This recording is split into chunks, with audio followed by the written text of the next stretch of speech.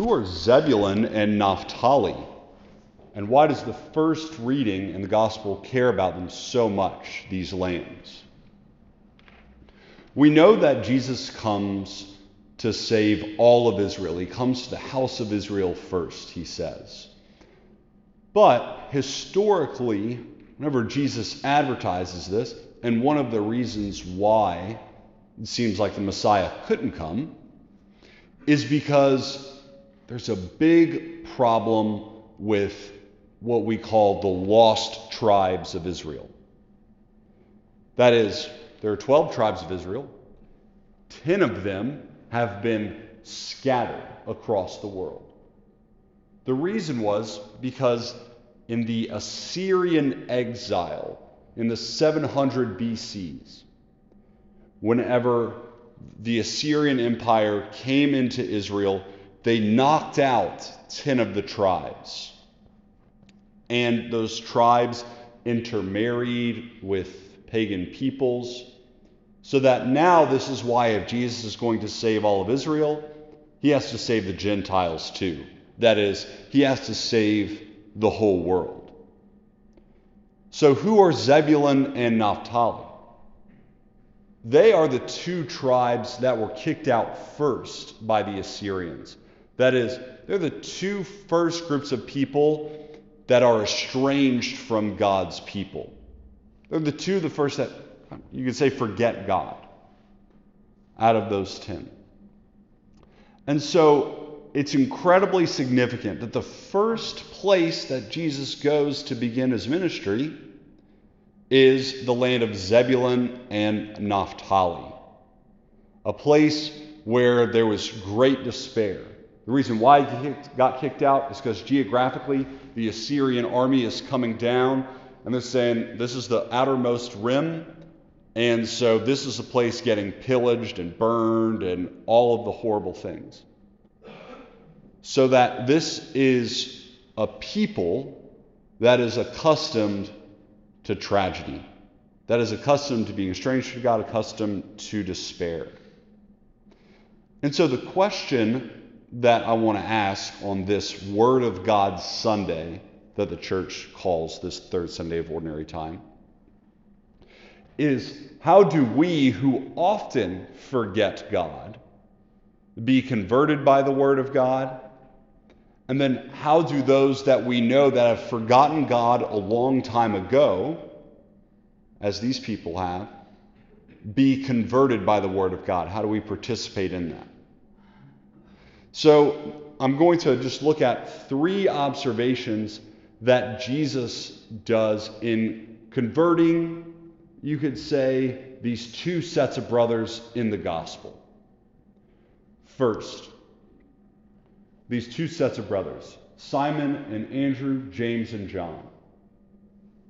What are they doing? We know that they're fishers, but what Jesus does is he does not kind of sit on the bank of Galilee and cross his arms, kick his feet out a little bit, just wait for these men to finish fishing. No, Jesus interrupts them. Simon and Andrew, they are casting their nets. James and John, they are mending their nets. In the middle of what they're doing, Jesus interrupts them. We forget God often. We forget God often because we plunge ourselves into an overstimulated world, going from activity to activity, so immersed in the things of the world that we don't look up. And this is how we often forget Him. I'd like to read this quote from this book, Prayer and Practice by Romano Guardini. Modern man is in danger of losing his innermost center, which gives stability to his personality and direction to his way of life. Behind the facade of talk and ceaseless activities, he becomes unsure of himself beneath his self-assured persona. There is an ever-increasing anxiety. To counteract this trend, he must rediscover the point of inner support from which he can issue forth into the world, and to which he may return again and again.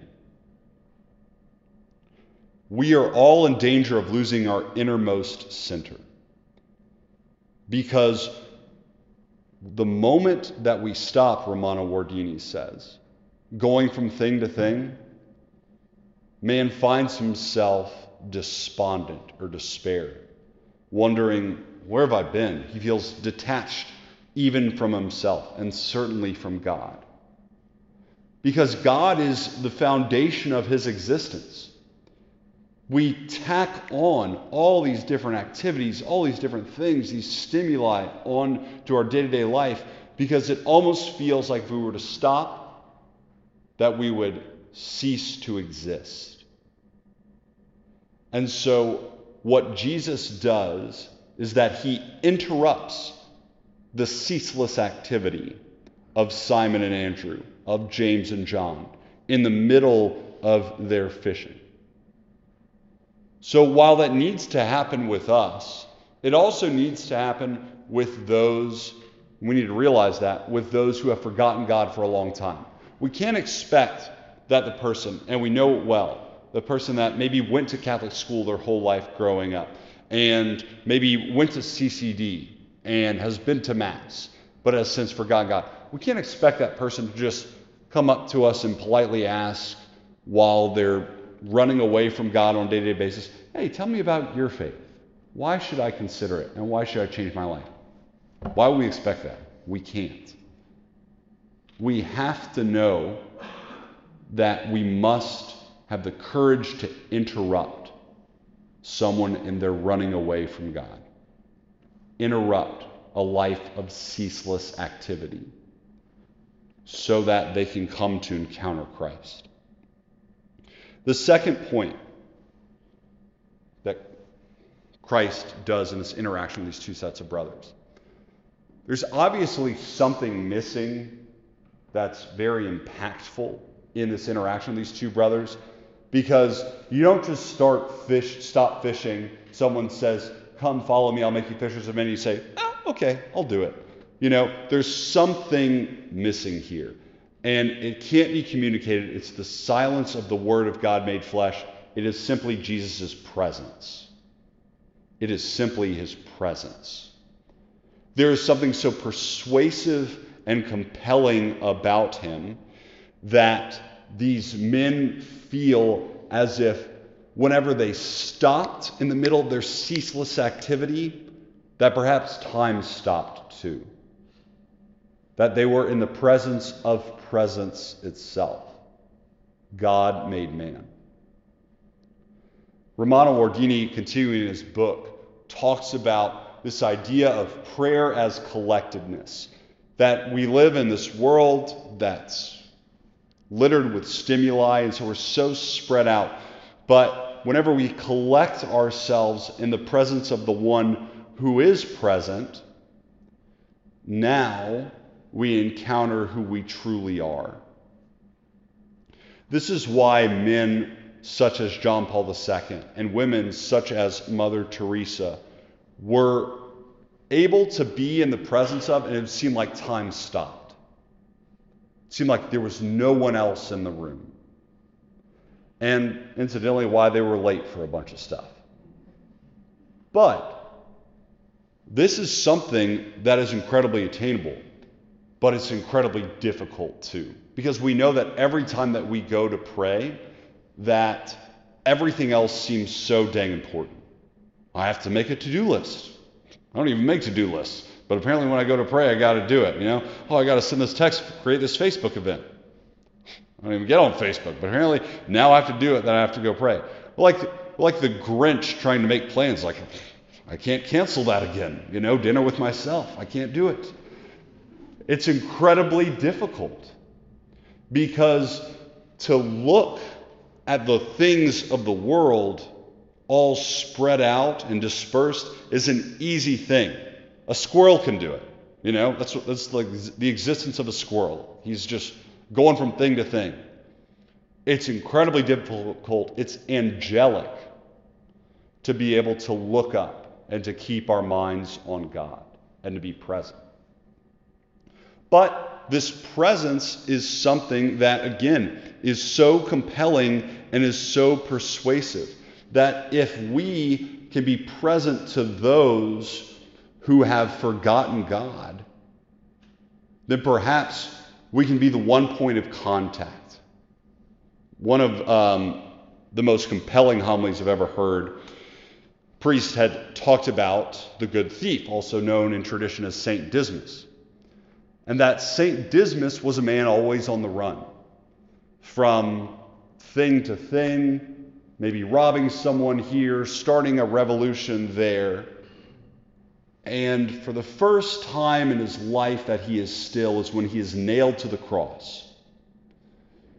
And it's the time that he must look over to his right and see Jesus Christ interacting with his mother from the cross.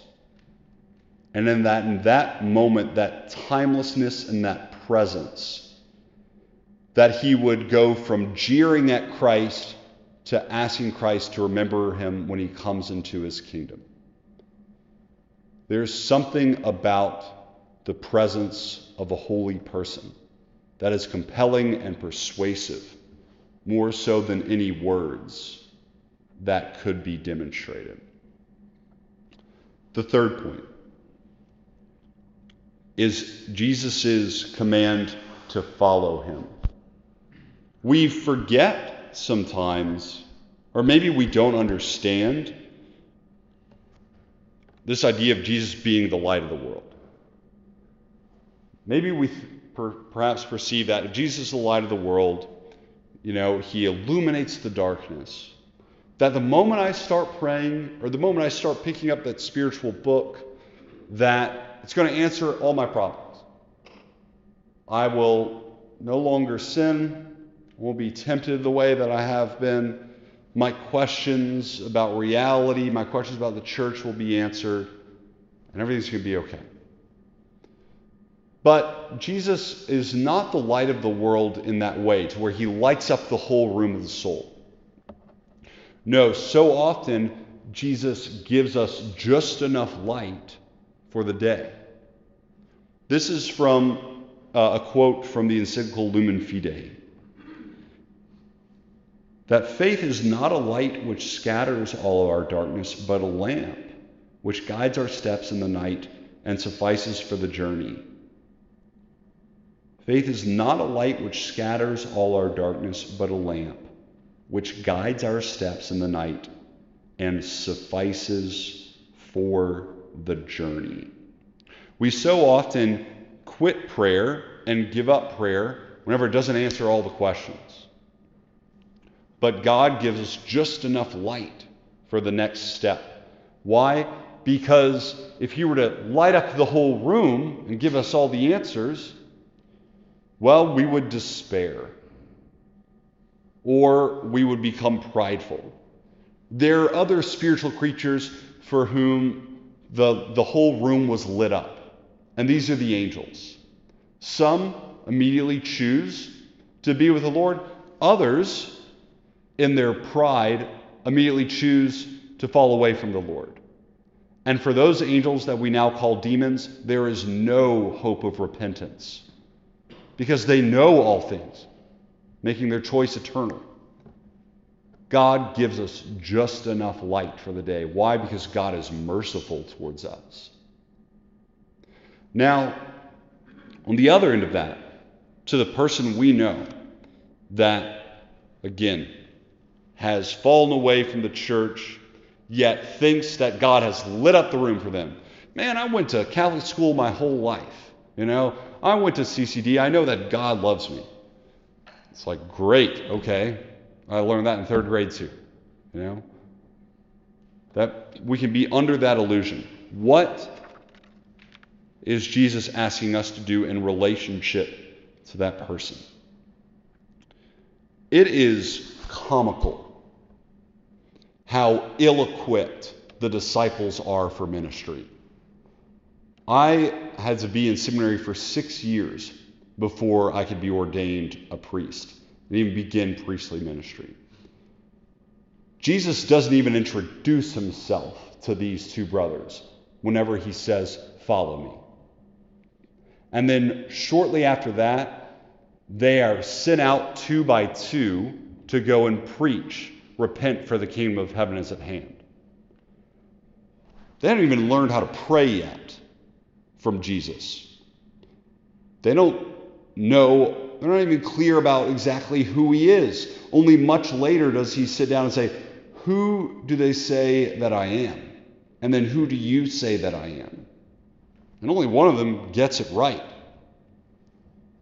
The point is that we can be so dang concerned about, well, I'm not ready to bring someone along and introduce them to church. I just don't know enough. I haven't been built up enough.